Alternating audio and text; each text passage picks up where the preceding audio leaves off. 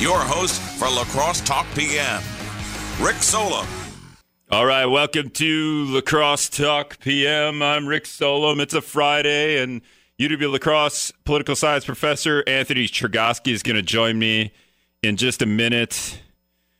Hopefully he calls me because I was talking to Brad right up until the show started and lost track of time. So Chergosky, I know you're listening. Just give me a call, 608. And you guys can give me a call too. 608-785-7914 is the talk and text line. I'll turn that on so I can read your text. Shoot me a text. It's Halloween, so I want to talk a little bit about that. Are we doing Halloween this year or not? And then there's that whole election thing. If you care about it that at all. And Brad Williams in Wisdom News was talking about right before we went on is he went down and voted today, and he said there wasn't much of a line to vote, but he did say that there was a little bit of line for people registering to vote, and he said it looked like mostly young people not planning ahead, not registering early, voting a little late, having to go and register. All right, I think this is Chergosky. Sorry I didn't call you. I was talking to Brad right up, and then I heard my show started. I was like, oh. But all right, UW Lacrosse political science professor Anthony Chergosky now on. How's it going? It's going great, Rick. How are you this fine Friday, pre-Halloween Eve? Yeah, Halloween Eve, and we do this every year. I try to what is the worst Halloween candy? What is the best Halloween candy? And I can't do this. I can do it off the top of my head, but I like to look at a list online somewhere. So I'm on the Thrillist is the website I'm looking at. And I don't know, do you have, I know I told you to kind of think about this before you came on, but do you have like a best worst, like a go-to Halloween candy? I'm not much of a candy eater myself, believe it or not. Rick, I've got a top 5 worst Halloween candy power rankings for you. Okay, so what I'll say before you do that is when I'm looking at these lists, and these lists are very skewed. They don't make any sense to me. The worst Halloween candies, I can look at them and I go, yeah, those are awful. All of those are Halloween candies. But when I go to the top of the list, like the best ones, it's Reese's Peanut Butter Cups, Twix, Snickers, Kit Kat, Butterfinger. These aren't Halloween candies. These are just candy. These are candy bars. Candy bars, I don't think candy bars should count as Halloween candy. I understand you're going to get them when you go trick-or-treating. But these aren't Halloween candies. That would be like, hey, what's the best Easter candy? Oh, a Nestle's Crunch, easy. No, that's not an Easter candy. That's a Nestle's Crunch. That's just a candy bar. So, but Rick, let me ask you this though: like, what if the Reese's Peanut Butter Cup is in the shape of a pumpkin? I don't know. Then it could be, that could be a Thanksgiving candy. We do pumpkin stuff on Thanksgiving. You're right. I'm just trying to find a loophole because that was my number 1 for best Halloween candy. So I'm just trying to find a loophole here. This is just my liberal agenda. I'm trying to, or is it is this anti-liberal? I'm trying not to include everybody in this. This is anti-liberal agenda here. When I go Halloween candy, I'm conservative. It's got to be Halloween. Okay, what is your worst Halloween candies? You got your top 5. Some of these I'm looking at this list. Ugh. Number 5, Smarties. Number 4, Hot Tamales. Number 3, Whoppers. Number 2, Milk Duds. And number 1, of course, candy corn. Candy corn. Okay, so that's your worst? Candy corn. Okay, so I'm thinking we do this every year, and I'm just off the top of my head, I'm thinking like those big. They're like peanut butter. What are they called? Peanuts. Circus peanuts. Are those Halloween candies? Because they're like called circus peanuts. So that's weird. I know they're nasty. Those are terrible. And then every year we do this whole thing, and I think they're called Mary Janes, oddly enough. But they come in the black package, and they come in the waxy orange package, and I believe they're just brown caramel caramel gobs. Those things are terrible. That's like my worst. Like I won't. And your list sounds awesome. Like I love Whoppers, and the one you had right next to Whoppers, kind of like Whoppers. I love those.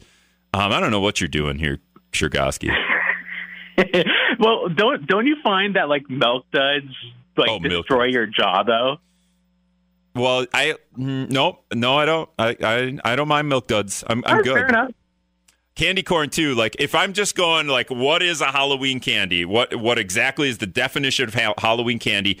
Candy corn is a Halloween candy, and it's not that bad. I wouldn't eat it any other time of the year. I wouldn't eat it willingly, but if there's like a bowl at a place, well, I don't know. We can't do bowls of candy right now, can we? COVID.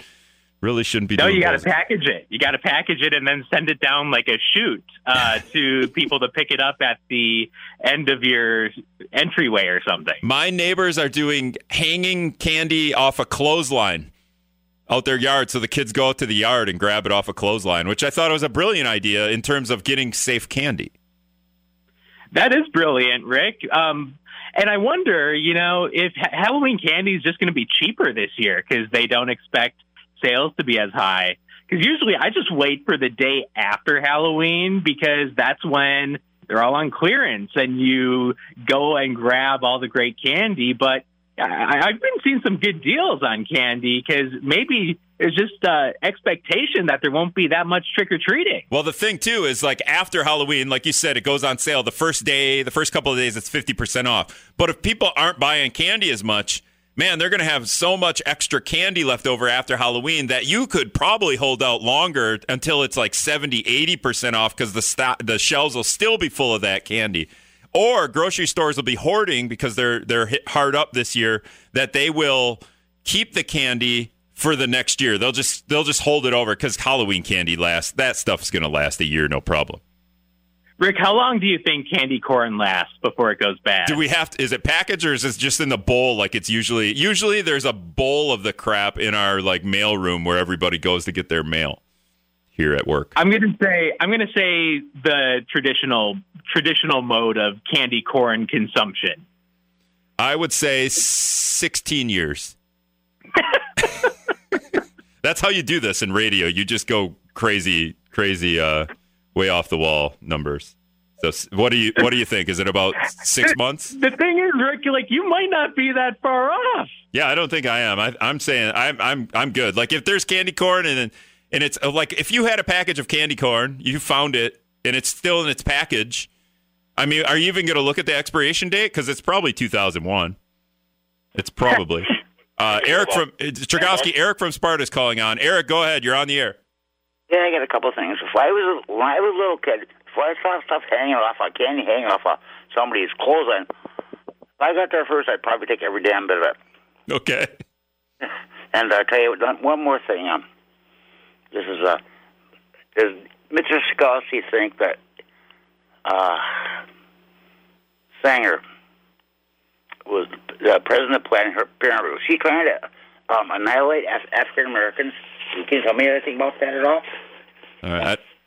Eric, I'm not really. Did you know what he said there, Chergosky? I'm not really sure what he was going at. I kind of went over my head. Okay. Well, we're going to take a break. We'll try to decipher that, and we'll either use UWL Carl's political science professor Anthony Chergosky's expertise to talk about that thing that's happening Tuesday and now.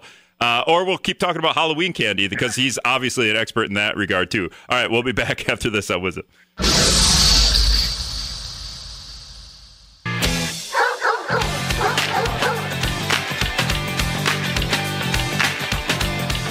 All right, welcome back to Lacrosse Talk PM. 608-785-7914 is the talk and text line. UW Lacrosse political scientist Dr. Anthony Chergosky on with me talking Halloween candy, but we can get into this thing that's going down on Tuesday, and it's already going down, Chergosky. I mean, there's so many votes have been cast already for obviously for the election, whether you want to call it the presidential election or all the down ballot elections.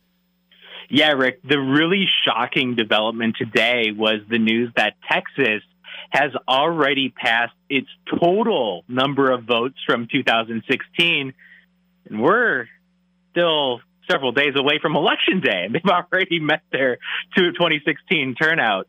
So, voter turnout was about 60% in the 2016 election. My guess is that we beat that in 2020 by a fairly decent margin. Can you predict if the margin is, and when do you think like 70%? Will we get to 70% as a country? Or is that ridiculous? I don't think we get there, but I do think that we get into the 60s. As the voter turnout improves, as there's more, the percentage goes up. Does that favor one side of the aisle or another?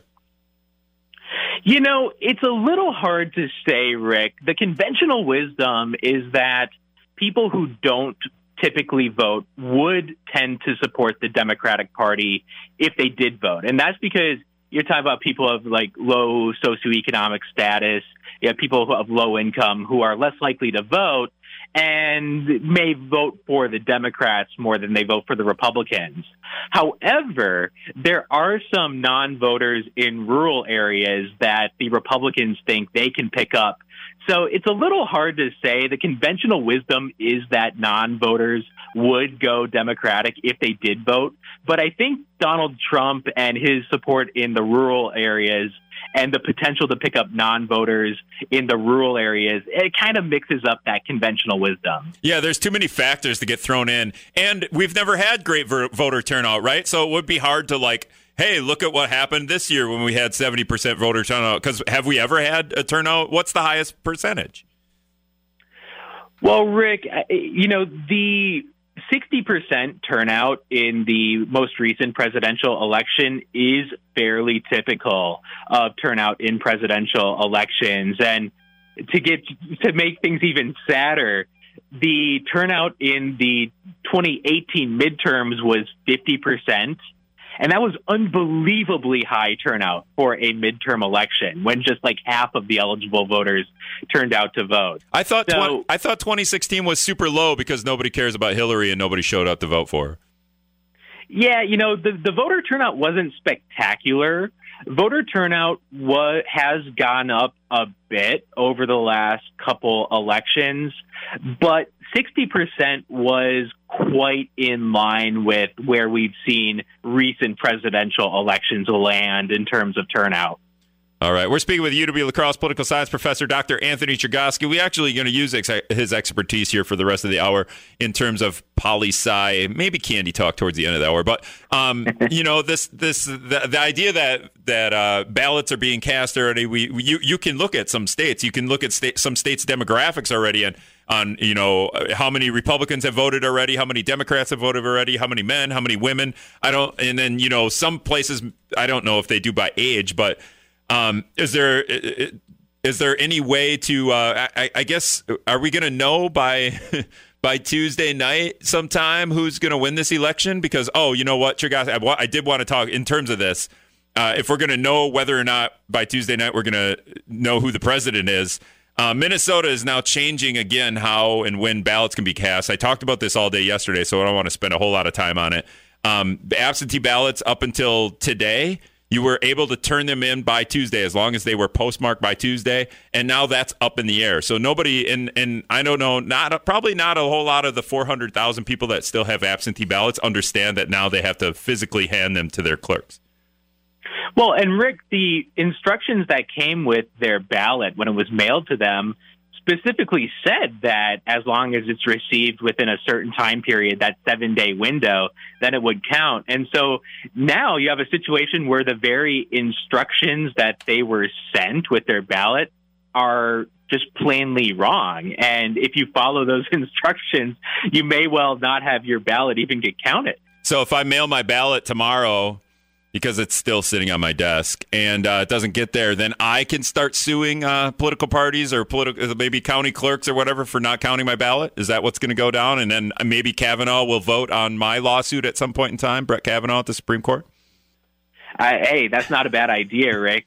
And this is another episode in a series of court rulings that have caused some confusion, that have change things up in terms of this issue of when exactly ballots need to be received by in order to count. And the difficult thing about this is that states have their individual laws. So it's not like there's one uniform requirement for the entire United States. And then you have court decisions that say, well, in some states it has to be received by Election Day, and others it can come in during an extended time period after Election Day. So you have this real patchwork of laws, and I think that just serves to kind of confuse people when, mailing in ballots and this new shift toward absentee ballots, it's already kind of confusing to people as it is. Yeah, and I said yesterday, if we're gonna do this, maybe 2 months out, we lock it in. This is it. Nobody gets to sue for this stuff anymore. Nobody gets to take this to court. The decisions are the decisions. And 2 months out or a month out, and that's locked in. We're 4 days from the election, and like Minnesota's like, we're gonna separate the ballots that are turned in after Tuesday's election date or that end up there, and then we'll see if we count them or not. It just seems a little bit ridiculous. Do you have a prediction on when we will know who's president? So, Rick, there are scenarios where this thing does come to an end on Tuesday night. And the one that I'm watching for is if Biden wins Florida. Because right now, Florida is a toss-up, as Florida tends to be. So it just depends. If we get a call out of Florida, then Trump has zero potential paths to victory. Trump has to win Florida. So if Biden wins Florida, then call it a night. Biden's the next president. Now, you said maybe a month ago that was Wisconsin. Has your view changed on that? Now it's Florida, or if Trump loses Florida but wins Wisconsin, do you take that back or not?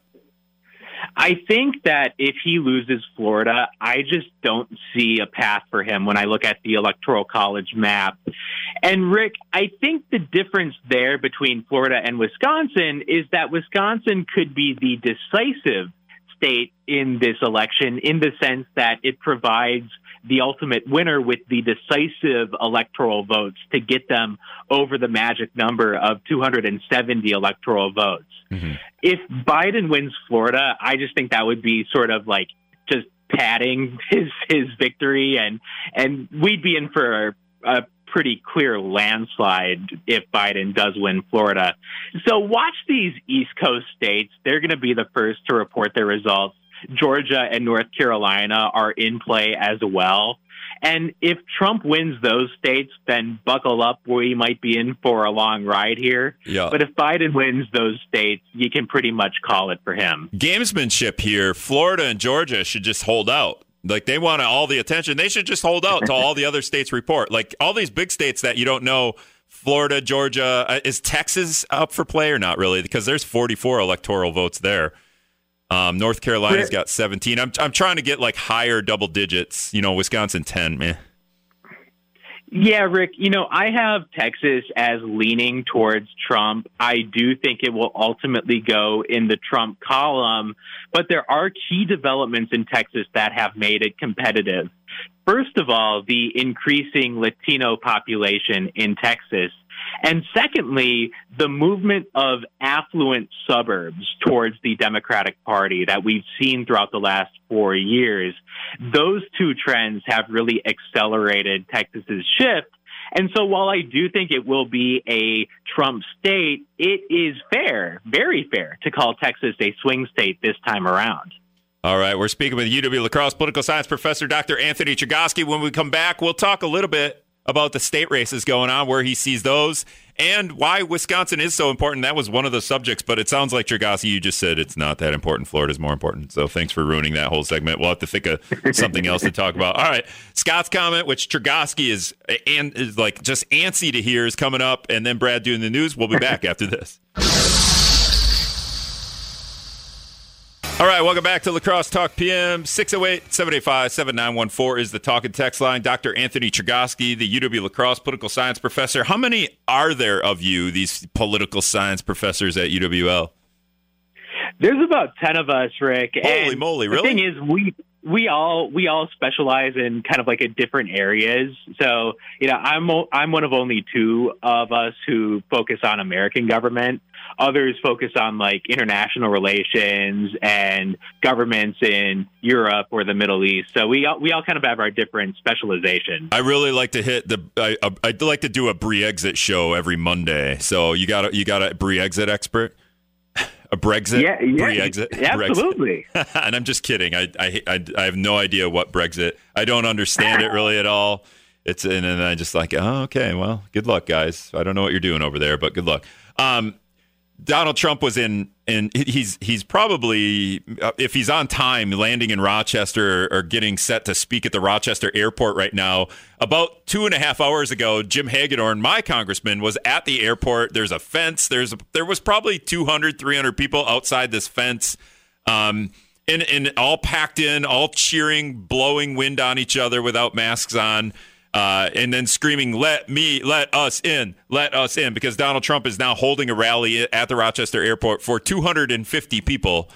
And because Minnesota is limiting the number of people that can gather, he was going to do this at some steel manufacturing plant in some building where the plant in Dodge Center said, hey, we expect 25,000 people for this. And then after that tweet went out, somebody tweeted out the letter that the owner of this business put out. The Trump campaign moved their rally back from Dodge Center, where maybe 25,000 people were going to come, back to the 250 person rally. Any insight on what was going on there? Do you have any theories?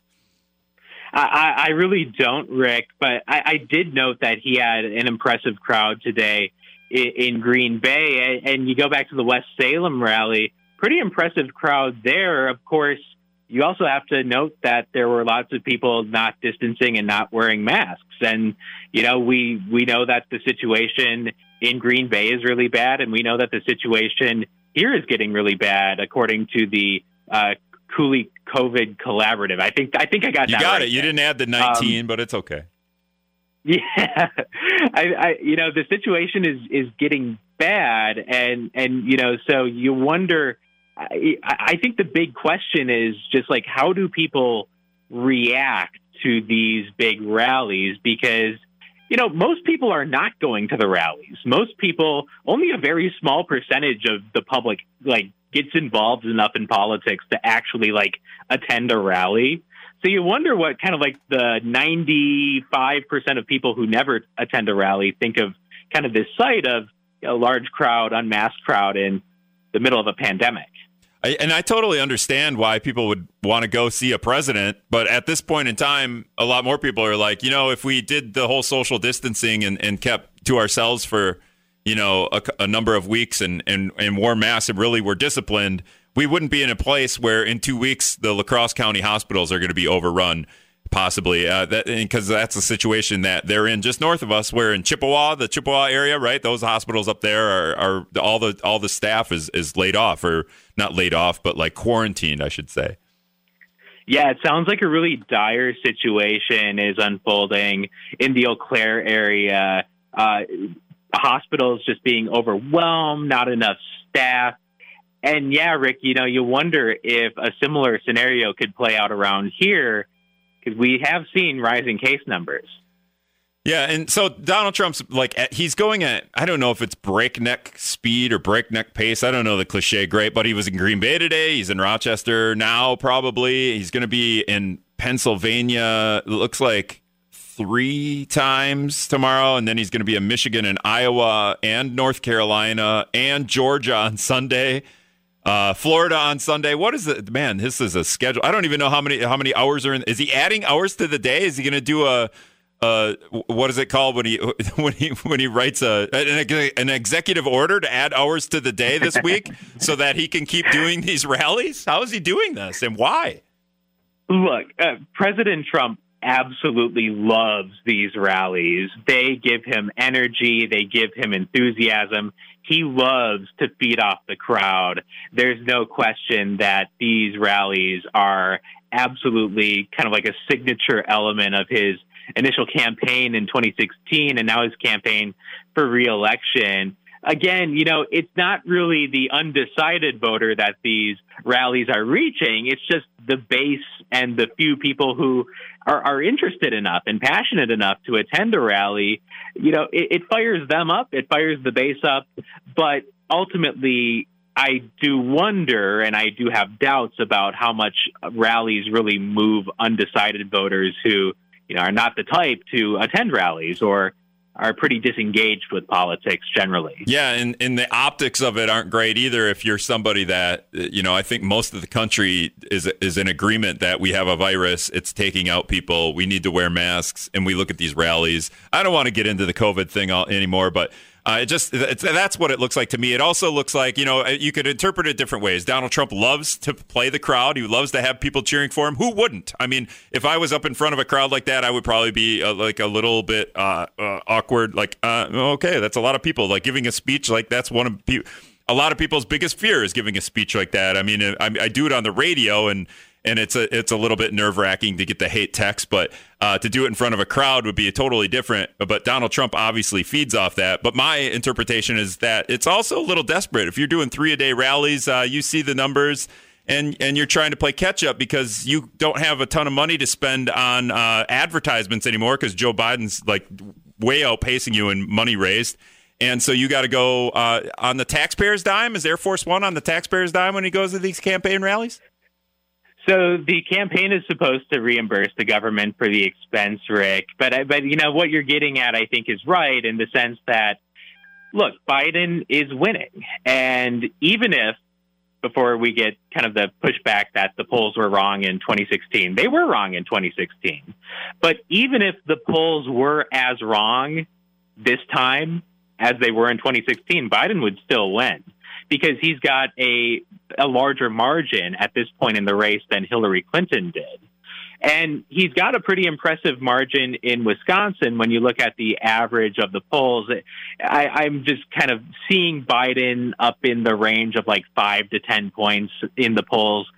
Most of the polls that are coming out in Wisconsin, of course, the gold standard poll being the Marquette University Law School poll, which has been incredibly consistent over the last number of months in showing a small but steady lead for Joe Biden. We got a couple of texts here. Earlier in the show, Nate texted in, wouldn't it be great if everyone came out to vote? Nate, that's called North Korea.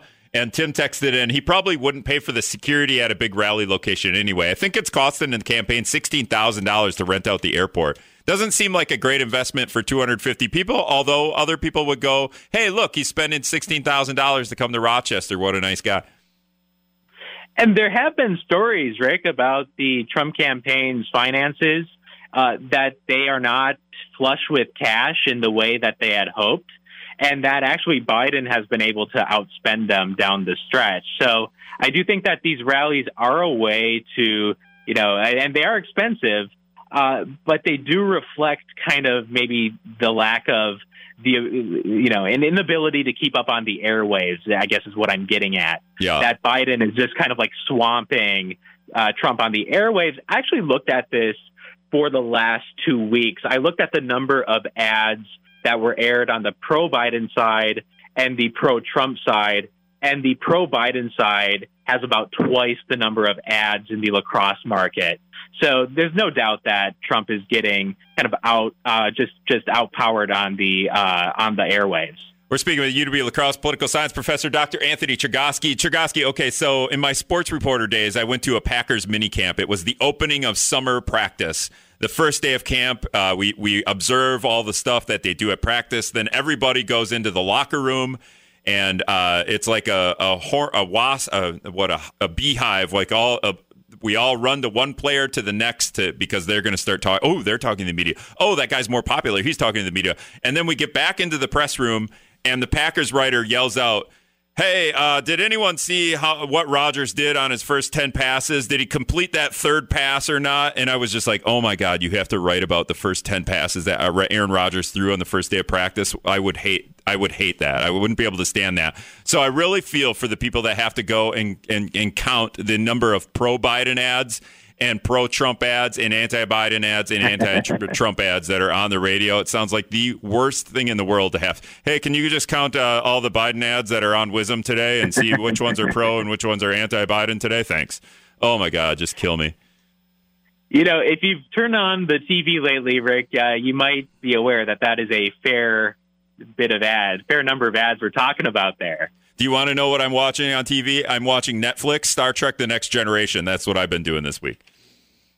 I endorse that completely, Rick. I think that is a great plan.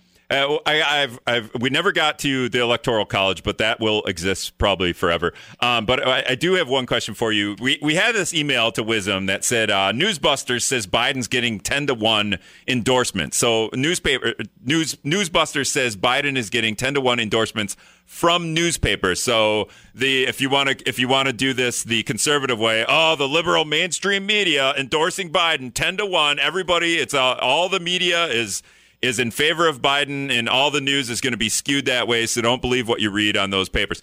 But this year seems like an anomaly. In the past, newspapers have been pretty even. I would say maybe they lean a little bit left, but Brad Williams in the newsroom, he's going to write a story here, and he's gone through the past presidential elections, and he's noticed that, Obama's gotten, about 52% of the endorsements to his opponent, and back, and Brad's just going to go into a wormhole of 100 years back when newspapers were endorsing people.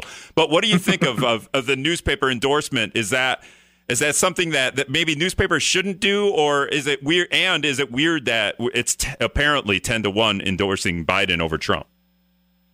I don't think that's surprising, Rick, but I do think that there is a case to be made for endorsements from newspapers to maybe come to an end, because I do think that some people get confused in terms of the distinction between the editorial page and the newsroom, and they think that they're kind of like one and the same. They're not, but I can understand how people might get that impression. I do want to note, though, Rick, that newspaper endorsements move absolutely no voters. I mean, like, this is just, like, irrelevant in terms of influencing voters. Yeah. But I do understand, why people might get confused and might be concerned about that. Well, that happens right here every day at 5:30. Scott's comment comes on, and Scott gives his view, and his view is going to skew to the left, and he's going to put down whatever he wants to put down, and people are like, I thought you were supposed to be down. And no, that's literally Scott's comment. It's his editorial. That's his opinion. It's online under there, like you can read his comments every day, too, on wisdomnews.com. But those are his opinions, and that's where he's at with whatever issue he takes up that day. Hey, I am Scott's comments #1 fan, so I will defend Scott's comments honor to the death, Rick. Yeah, and you don't even have to agree with all his comments, but you can at least agree that there are comments, and he can have an opinion on stuff. Yeah, exactly. Since when do we object to hearing opinions that we disagree with? Yeah, and we've even had Bill Feehan do a quote unquote Scott's comment a couple of times in the past, and they've been pretty popular. So, all right, Chergosky, That's all the time I got. Thanks a lot for putting up with me again this Friday, and have a good weekend, man. Thanks, you too, Rick. All right, so we're going to take the last quick break, and we'll wrap up after this on Wisdom. All right, welcome back to Lacrosse Talk PM. Just a minute or so left in the week. Woo! And then next week, I don't know, next week, what's that going to be like? We'll take it easy on Monday, right? We'll just take it easy. Should we just not talk about politics on Monday? Because we'll probably talk politics on Tuesday. All right, I just want to let you know, La Crosse County suffered its 21st death of COVID-19 today. You can read about it on wisdomnews.com. That person was a man in his 60s. Every resident who's died from the virus in La Crosse County, every county resident has been somebody 60 or older. And this is the 70th. This is the 17th death this month of a county resident. Meanwhile, the county had over 100 cases again today. That's the second consecutive day that's happened. And in the past week, La Crosse County has averaged 70 cases a day, and 29% of tests have come up positive in the past week, which is way too many. All right, thanks for listening, everybody. See you next week.